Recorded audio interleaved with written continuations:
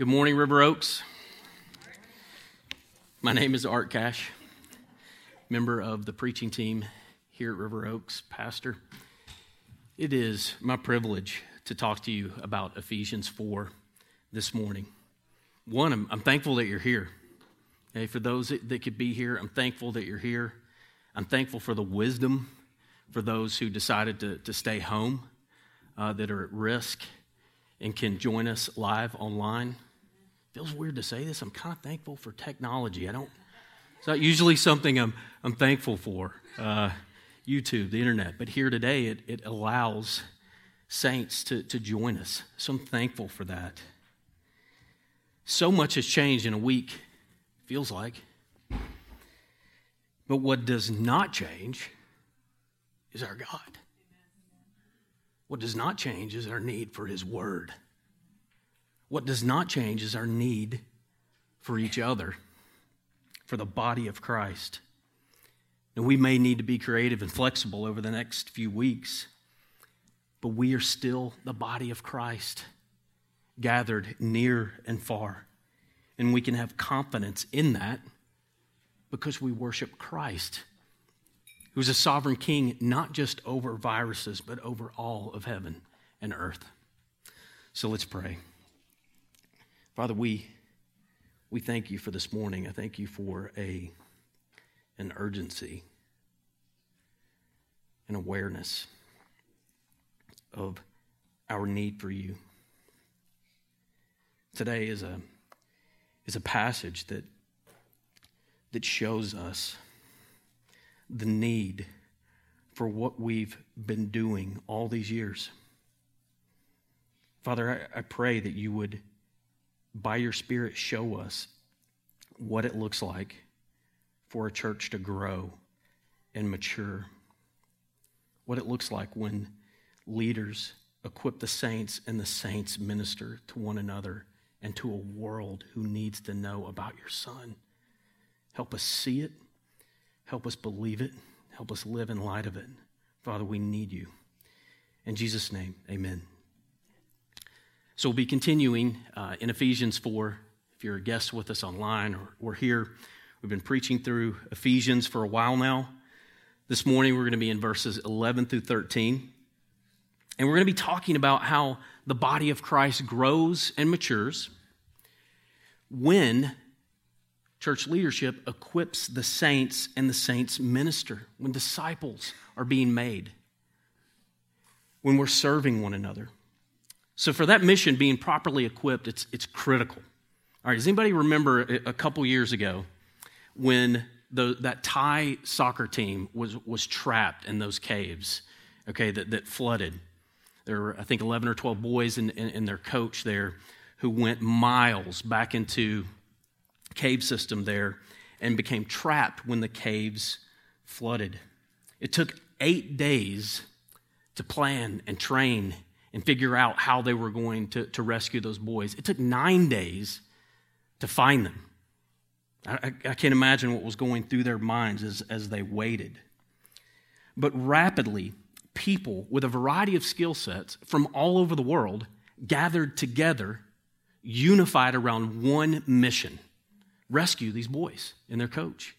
I mean, you had communication experts who figured out how to snake a fiber optics line back to where they were so they could talk to their families while they waited. You had medical experts that figured out how to run a 3-mile cable so air could be pumped into the cave so they could breathe. You had people bringing in machinery that was pumping water out of the caves. So eventually, these Thai Navy SEALs, who were highly trained, well-equipped, were able to go in and rescue these boys. One of those men lost their lives in the process. It was risky. It was hard. But for those players and their coach, it's a happy ending. They were rescued. I want you to think about that for us as Christians. I mean, the stakes are much higher than life and death.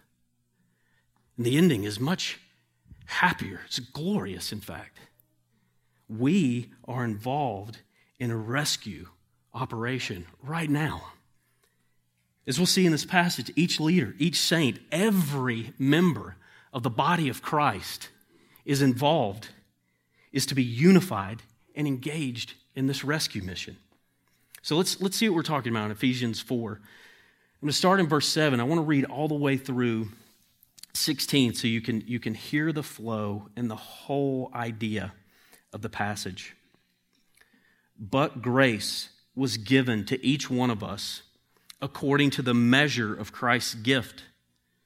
Therefore it says, when he ascended on high, he led a host of captives, and he gave gifts to men.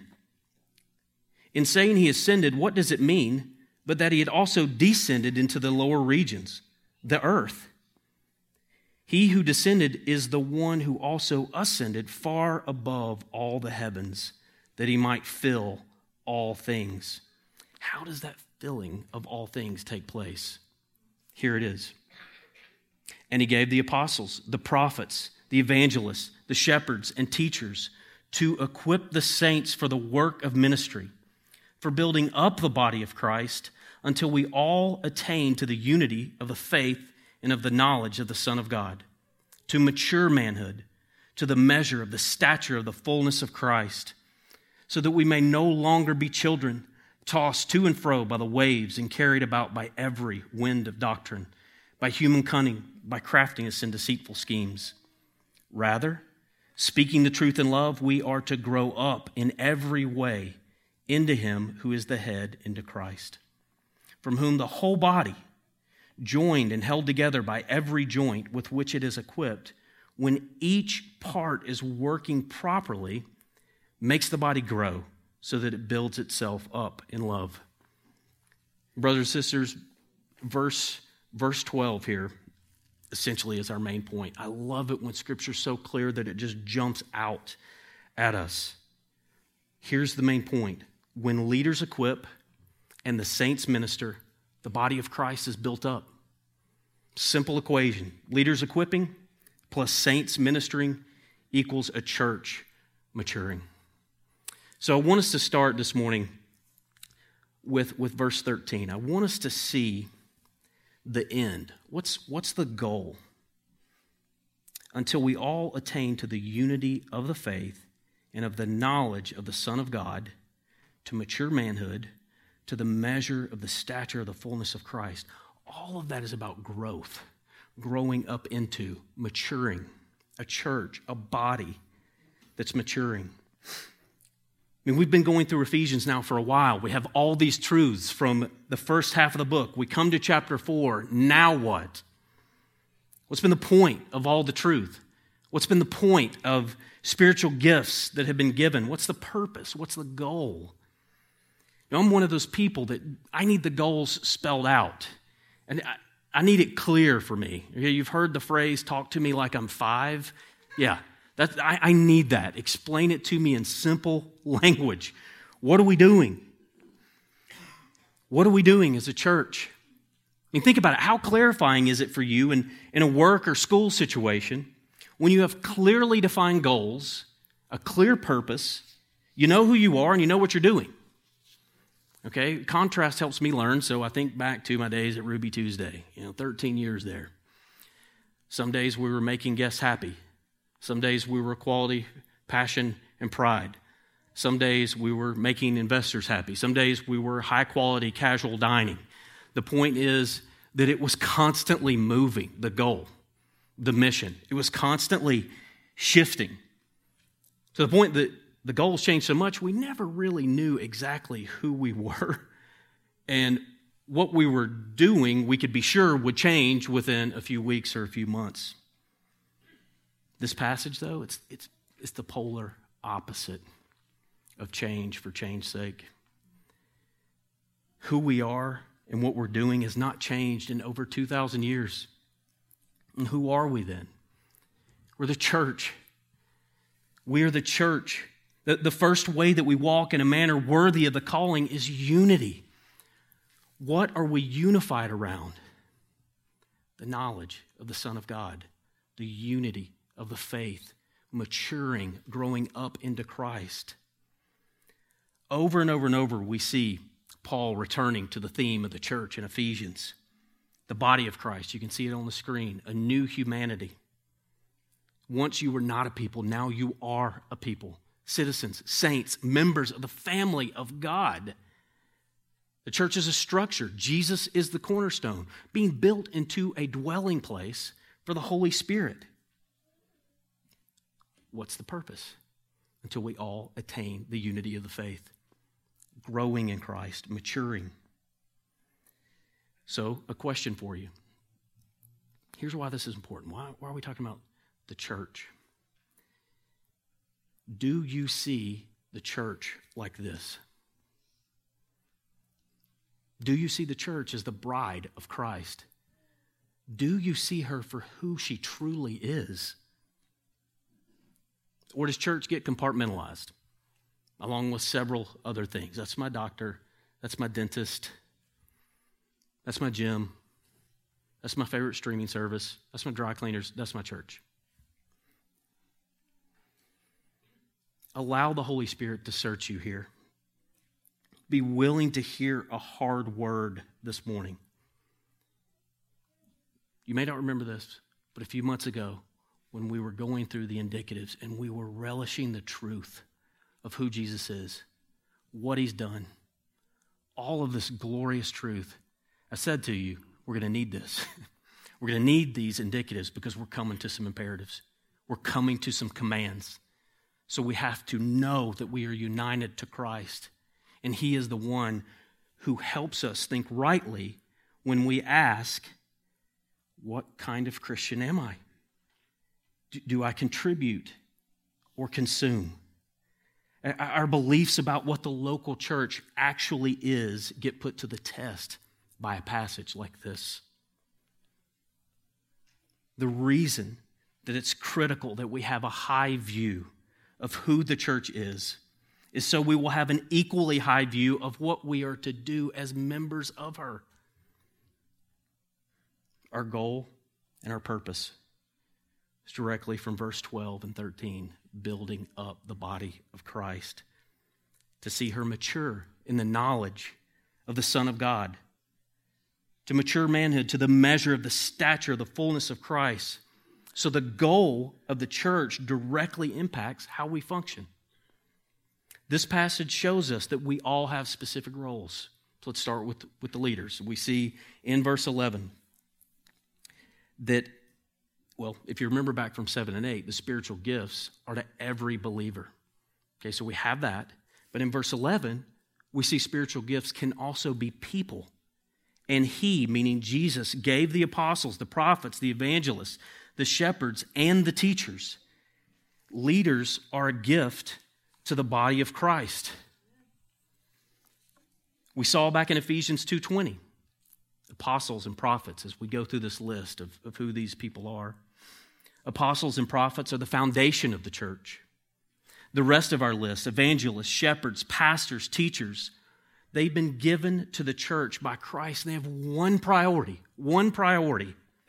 to equip the saints for the work of ministry, directly from verse 12. So what is that? I mean, two questions here have to be asked and answered. What are we to equip the saints with, and how? What and how? So we can find the answer to what in verse 13. We are to equip you with the faith and knowledge of the Son of God. It's interesting there. Okay, Paul doesn't make a distinction between faith and knowledge. He puts those things together. We are to equip you with what will help you mature in Christ's likeness. In other words, we equip you with sound doctrine. And the critic might say, really, Art? I mean, doctrine? Doctrine in the middle of this thing that's going on in the world? You want to talk to me about doctrine? Isn't that just code for intellectuals kind of sitting around in skinny jeans with coffee? All nods to Paul Washer, okay? Talking about random terms like, supralapsarianism, and they're just sort of sitting there debating and doing nothing, perhaps. Is that a fair criticism? Man, how can we be talking about doctrine while in the real world people are in need of everything from hearing about Jesus to where they're going to find their next roll of toilet paper, and you want to talk about doctrine? Well, yes. It's right here in this passage. Doctrine must always lead to practice and to truth and to action. This passage will not allow a merely theoretical religion relegated to intellectual exercise in a coffee shop. So think for a second, imagine if the Thai Navy SEALs, they just got together and they talked about that rescue mission in theory. Well, this is what it would look like if we did rescue them. We could do it in this way. We could do it in that way. We might even role play it a little bit so we'll be ready. It's absurd. Our rescue mission is infinity past that. So it's not about just practicing it and talking about it and thinking about it. This is a call to action. Truth for the Christian must always lead to action. This is where, man, I love this, okay? The word equip. It means two things. It carries with it two things: repair and strengthen. That's so good. Because what we are doing as leaders is equipping you with the hope to be found in Christ alone and calling you to action as a result of that hope. That's our highest priority. We've all heard it said that church is to be a hospital for sinners. Yes, and amen. Brothers and sisters, it's also a gym for the saints. You're both. We're both. We need every single Sunday to be told and to hear, rest in Jesus. It is finished. He has done this for you. And we need to hear every single Sunday, go and tell. Serve, love. Unity looks like gentleness and humility. It looks like service and love. A hospital for sinners and a gym for saints. At the same time, we can be talking to you about the importance of the restoration and the healing that can be found in Jesus. And at the same time, encourage you to strive in the strength of Jesus when it's time to fight. That means those who lead, teach, and equip, we have a responsibility to you, the saints. When we talk about doctrine, it needs to be clear. It needs to be simple. It's not watering down doctrine to make a glorious truth accessible to you. It does you absolutely no good if I throw some huge term out there and you're like, what is he talking about? The impressive piece is when an equipper can take that and make you understand it, help you love Jesus more because of it. That is our call as equippers, as teachers, as disciplers, to where the youngest, the newest Christian and the lifelong believer with a PhD are both walking out that door more clearly seeing Jesus and more clearly loving him. That's the goal of sound doctrine. How about this? The authority in the Word, the authority of the Word, the sufficiency of Christ. This is our responsibility to you. Again, if equipping is repairing and it's strengthening, this is why we're committed to the authority of the Word. This is why Sunday mornings are drenched in the Word and sustained by the Spirit. We read the Word. We sing the Word. We encourage you to sit under the preached Word. It is by no authority or power that I have, or Jill has, or Keith has, or Hannah has, or Kevin has, or Chris. It's none of us. It will be the Holy Spirit that opens your eyes to see your need of the Word. It will be the Holy Spirit who convicts you to submit to the authority of the Word. Every single Sunday, classes, growth groups, wherever you find yourself in the body of River Oaks, you're going to hear about the sufficiency of Jesus Christ. What would be the point of gathering if we didn't hear one more time, Jesus is faithful where I'm faithless. Jesus is strong where I'm weak. Jesus is not afraid where I'm afraid. I need to hear that every single Sunday, every time we gather as a body of believers. I need you to remind me, and I'm going to remind you that Jesus is enough. He is sufficient. How damning would it be if you showed up here every Sunday and you were just told you need to be more like Jesus? And then you weren't told that it's actually Jesus himself that's making you more like him. That is life. Man, the sufficiency of Christ and the authority of the Word. We're responsible to you for what we emphasize as a church. There's a reason that we have a streamlined model and we don't overprogram. If you've been in our membership class, you heard this last week. We don't want your calendar full of events and activities and programs that bring you into this building every night of the week. A couple things happen there. You start feeling guilty if I don't make every single thing that's happening at church. More importantly, you get lulled into thinking that's ministry. Only when I come to church, only when I'm involved in a church-sanctioned function is that ministry. We're going to talk more about what ministry really is in a minute.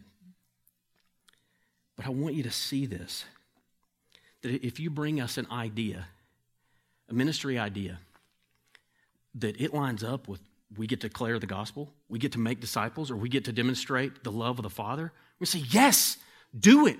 Go. We don't need committees. We don't need a bunch of this and that and the other. Go. Do it. How can we help you? How can we equip you? Run with it. That's why we operate with this streamlined model. Equipping the saints means that Sunday school classes look a little different. I mean, there's equipping that's happening there. Purposeful equipping. Cover things from theology to engaging the culture, depression, anger, parenting, marriage. I'm not saying that marriage and parenting lead to depression and anger. I'm just saying there's a lot of folks that have to navigate a lot of places. The point is that we want to equip you to share the gospel with others. We want to equip you to discipleship fellow believers, to disciple them.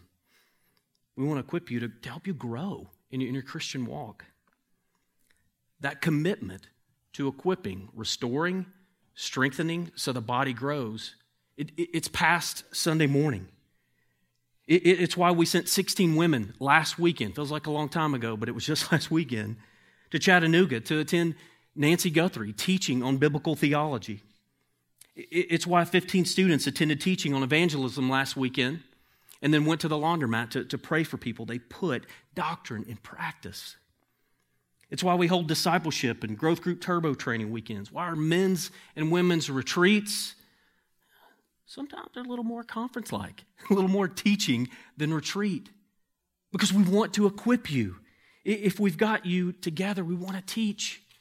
We want to equip. We want to empower. It's why we had Greg Kokel come in 2 years ago and teach us about tactics. It's why, Lord willing, in the fall, we'll have Jared Wilson come in, the writer of many books, my favorite being Imperfect Disciple, but he'll be here in the fall, teaching at our men's retreat, Lord willing. Now, I'm not running down that list, so it's this. I'm running down this list because I'm firmly convinced that Scripture tells us to equip you. This is how the body of Christ grows. This is how the body of Christ builds itself up. We are in a spiritual battle, as Chris described last week. Equipping the saints is how we wage war. Paul describes it that way to Timothy. Wage the good warfare. Fight the good fight of faith. Equipping the saints at River Oaks is a matter of not just conviction and obedience, but joy. We love it. What do? Saints do the work of ministry. Leadership equips. Saints do the work of ministry. The church matures. So let's turn to this phrase here in verse 12. Okay, shepherds and teachers to equip the saints for the work of ministry, for the building up of the body of Christ. What then is the work of ministry? This word literally means service. Knowing that ministry means service helps us clear up the myth that ministry is only what takes place at church. Absolutely, church programs can be and are ministry. But the work of ministry is not limited to a place or an event. Anytime and in any way and in any place a believer is serving, loving, or discipling another, that's the work of ministry. That reality is freeing. Helping people move, that's ministry. The young mom who feels guilty, I couldn't make it to church, I couldn't make it to that event, yet she's regularly praying with her kids, she's regularly serving them, talking to them about Jesus. That's her ministry. She's doing the work of ministry. Right now, young people in our church who decide to not scoff at people's fears, but to see the wisdom in those that need to stay home. God doesn't just give us a spirit that is not of fear, He also gives us wisdom. So when there are people in high-risk categories or those who are medical care providers that soon will be working very long hours, young people, it's time to think. How could I serve the body of Christ? Could I get them groceries? Could I get prescriptions for them? Could I mow their yard? Could I run some errands? That is the work of ministry. This is the body of Christ being built up. 1 Timothy 6, Paul gives specific instructions to the rich. He tells them, you tell the rich folks that they are not to trust in wealth. They are not to put their hope in money. It's uncertain. I think we've seen that over the last week, just how uncertain wealth is. He tells the wealthy, be rich in good works. Be generous. So here we have an opportunity. Within a few weeks, I don't know what this is going to look like, but it could look like those that work in retail, those in the service industry are out of work. Here's an opportunity for the wealthy. If you have the financial ability, how could you even now be thinking about ways to love and serve your brothers and sisters in this body who may be in a desperate situation within a month or so? This is the work of ministry. The church has an unbelievable opportunity right now. My fear is that the amount of time that we're on social media, the amount of time we see the emails and communication that goes out that suggests to the church, you could serve in this way, you could serve in this way, moves from being novel to kind of background noise to somebody else will do it. That can't be us. The church has an unbelievable opportunity right now. Will we take it? Will we minister? This blows my mind. If you look back to Ephesians 2:10, you were walking, early part of Ephesians 2, in death. You were following Satan. You were following the world. You were in the dark. But Christ made you alive with Him. He saved you from that to something, Ephesians 2:10. He saved you for good works. He created you for good works. So it took me a minute to put these pieces together, but this virus did not take God by surprise. Therefore, the good works that He's ordained for us to do, He figured this out in eternity past, that here are good works the church can do in light of the evil that is happening. We can trust Him that He has given us service. He has given us ministry. He's given us good works to do. Will we take the opportunity? This passage does imply a primary way that we minister.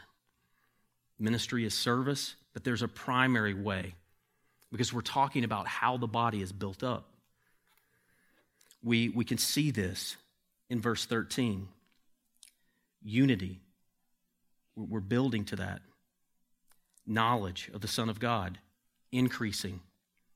How do we know that? We're maturing in manhood, means adulthood, to the measure of the stature, growing up into the fullness of Christ. We see down in verse 15 how this happens, speaking the truth in love. a primary way that the church grows and builds is discipleship. Okay? Discipleship. This is how we build each other up in our faith. So let's say that two Christians are meeting together regularly for prayer. One's a new Christian, the other is more mature Christian. New Christian's got questions. She's like, listen, how could a good God allow this? Allow this virus? How could a good God, for that matter, how could a good God allow car accidents and cancer? Good, fair, right questions. So the older lady here, let's say more mature in the faith, is able to say, I'm glad you're asking this. This is a great question, fair question. She's excited because she's been equipped in sound doctrine. She wants to discuss it. She helps this newer Christian see that we worship a God who is not indifferent to suffering, a God who entered history, suffered, was made weak, understands it all, is not indifferent to suffering. She helps her see that if there is objective evil, there must be objective good. She helps her with minor doctrine, seeing, hey, here's an example of common grace when we have doctors and medicine.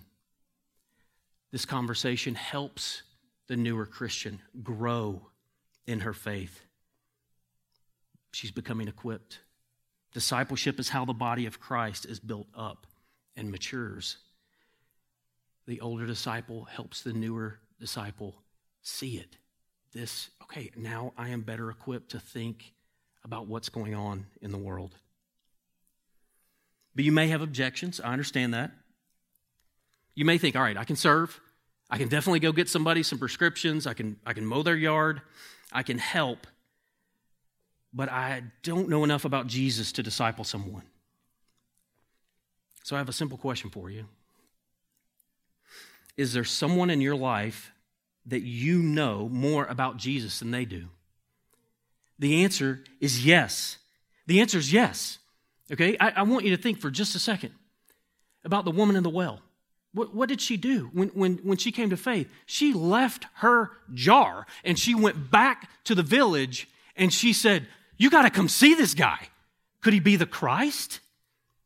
She didn't wait.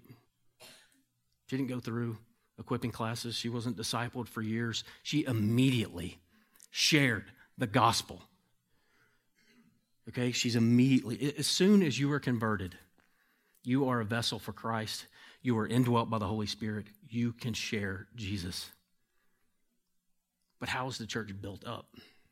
How does it mature? You can continue to learn and be equipped over time. But if we're being completely honest, for some of us, failing to disciple, it's a heart problem. It's not a knowledge problem. For some of us, failure to disciple is a motivation problem. It's not a time problem.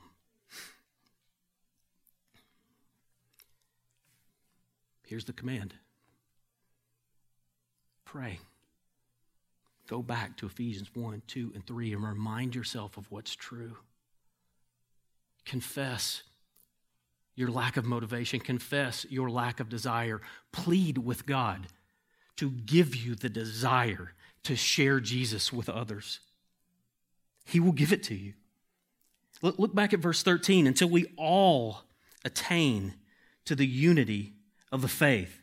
All of us. Discipleship, like all forms of ministry and service in the body, it can't be left to the few. It can't be like the pastor's driving the bus and the pastor's driving the bus and everybody's a passenger. It can't be 22 football players, I'm thinking offense and defense, right? They're playing the game, and there's 100,000 fans going, yay, who need to get in the game. It can't be that way. Okay, it can't be like Reggie, okay?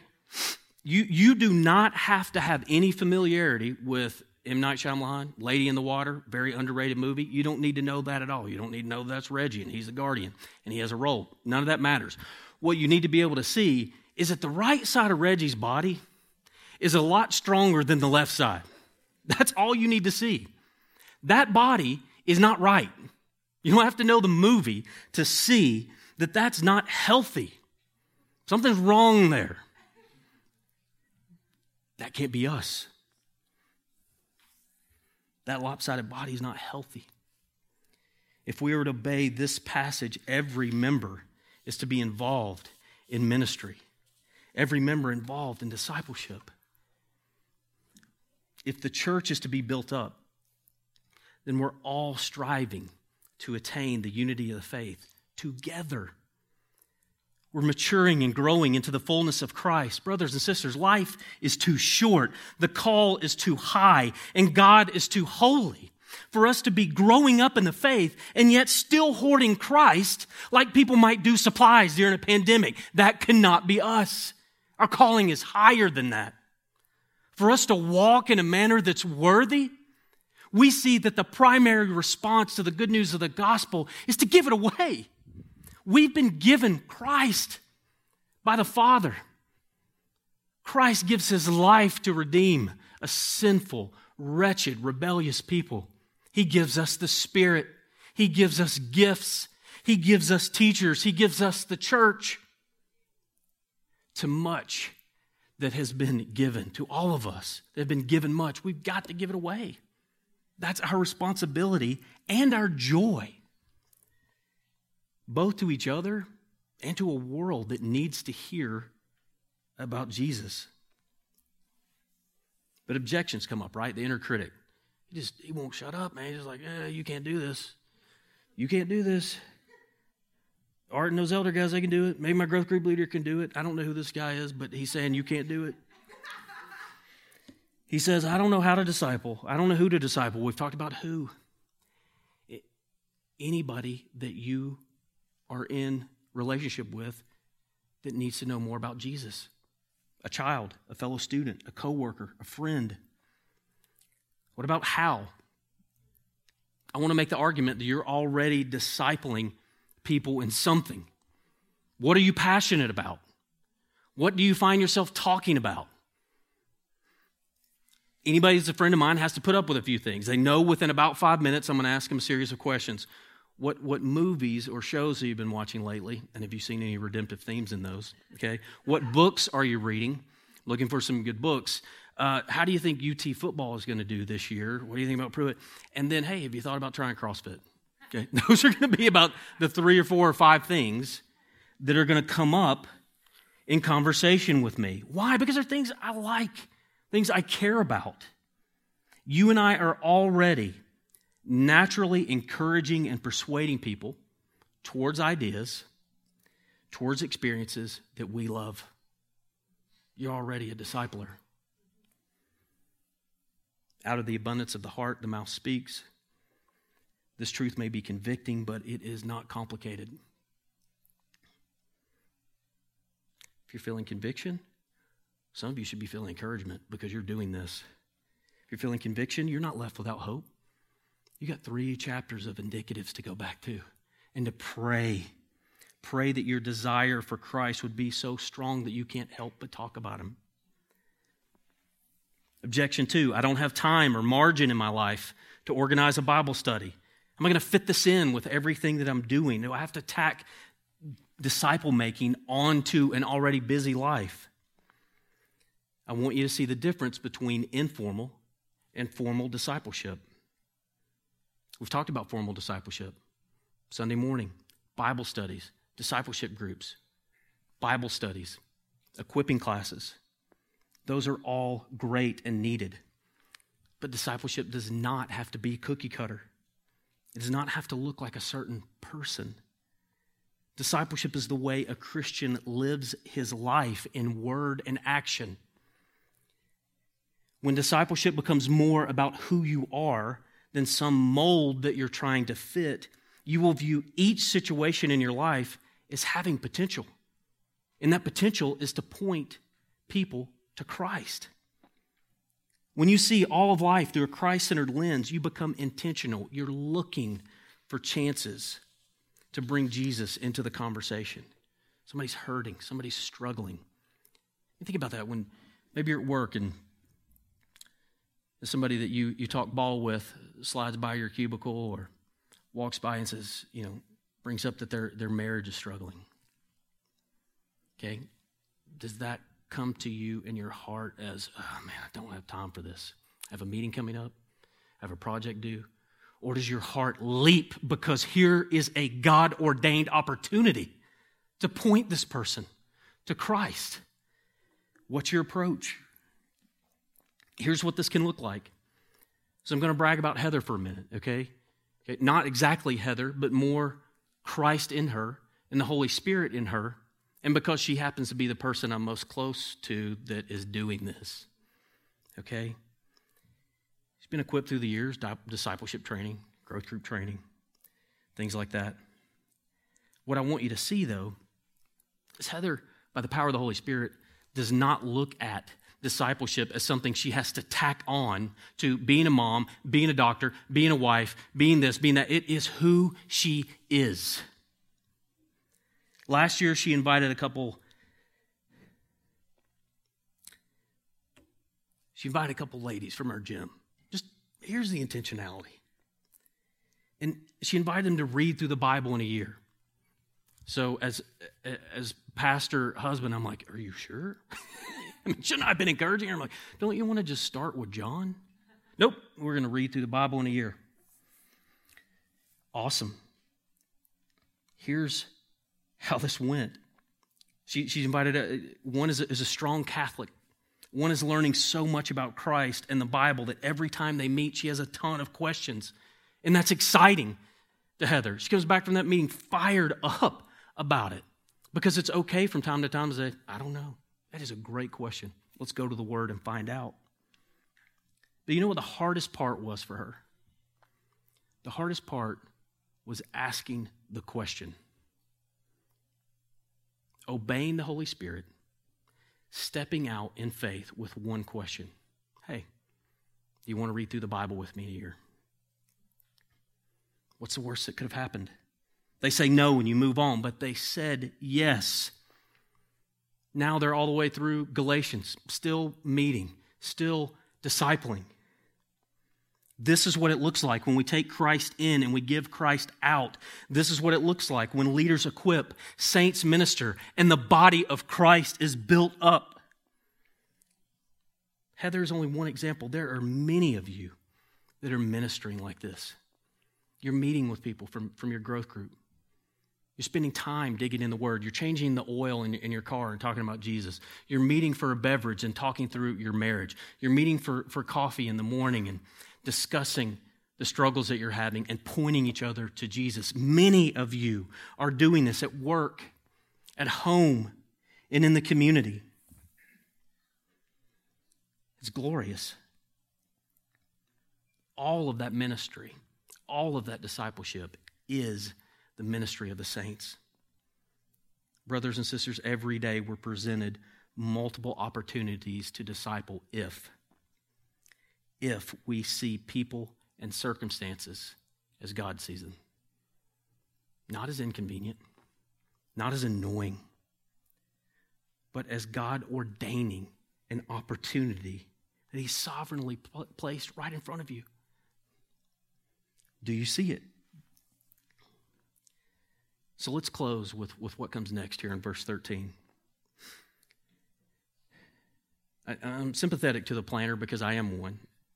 The one that needs the vision, the strategy. I need it spelled out. I want to know what we do next, especially in times of uncertainty. So what's next? Verse 13, until.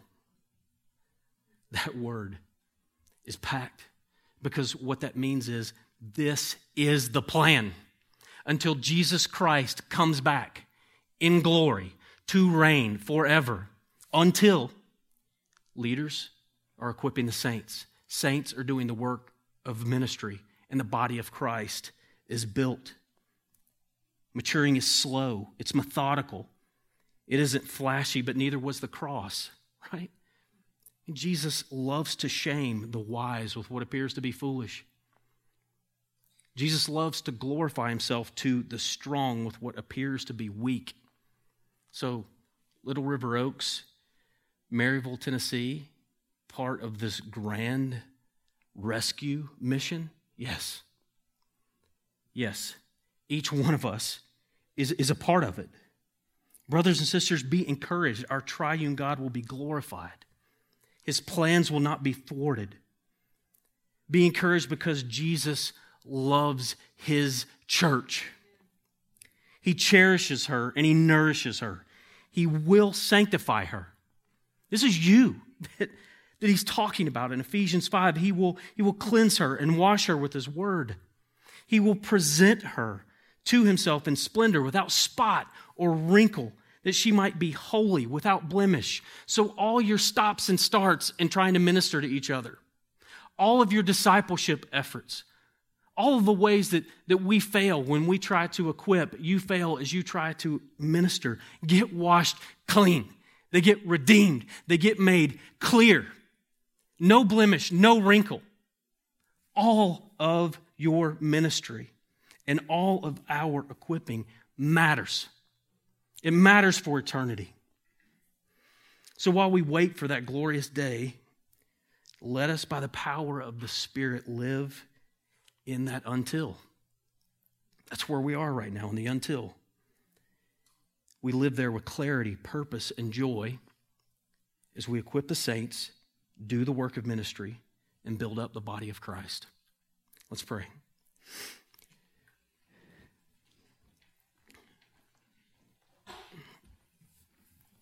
Father, there are many times that you have made me thankful for the church. Today is one of those.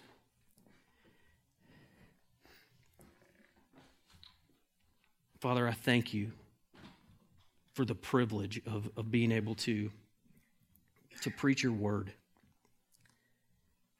Father, I thank you for the Spirit who enlivens our hearts and opens our ears to the authority and the power of your word.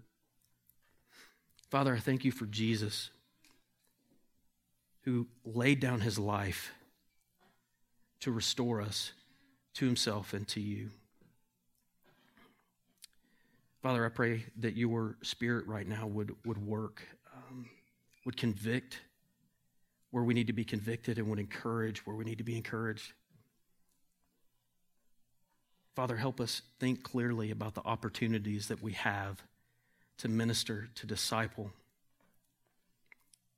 Father, help us to not do that in our own strength or power, but to always come back to Scripture and our reliance upon the Spirit. Help us, Father. Father, give us joy as we prepare to worship you. In Jesus' name, amen.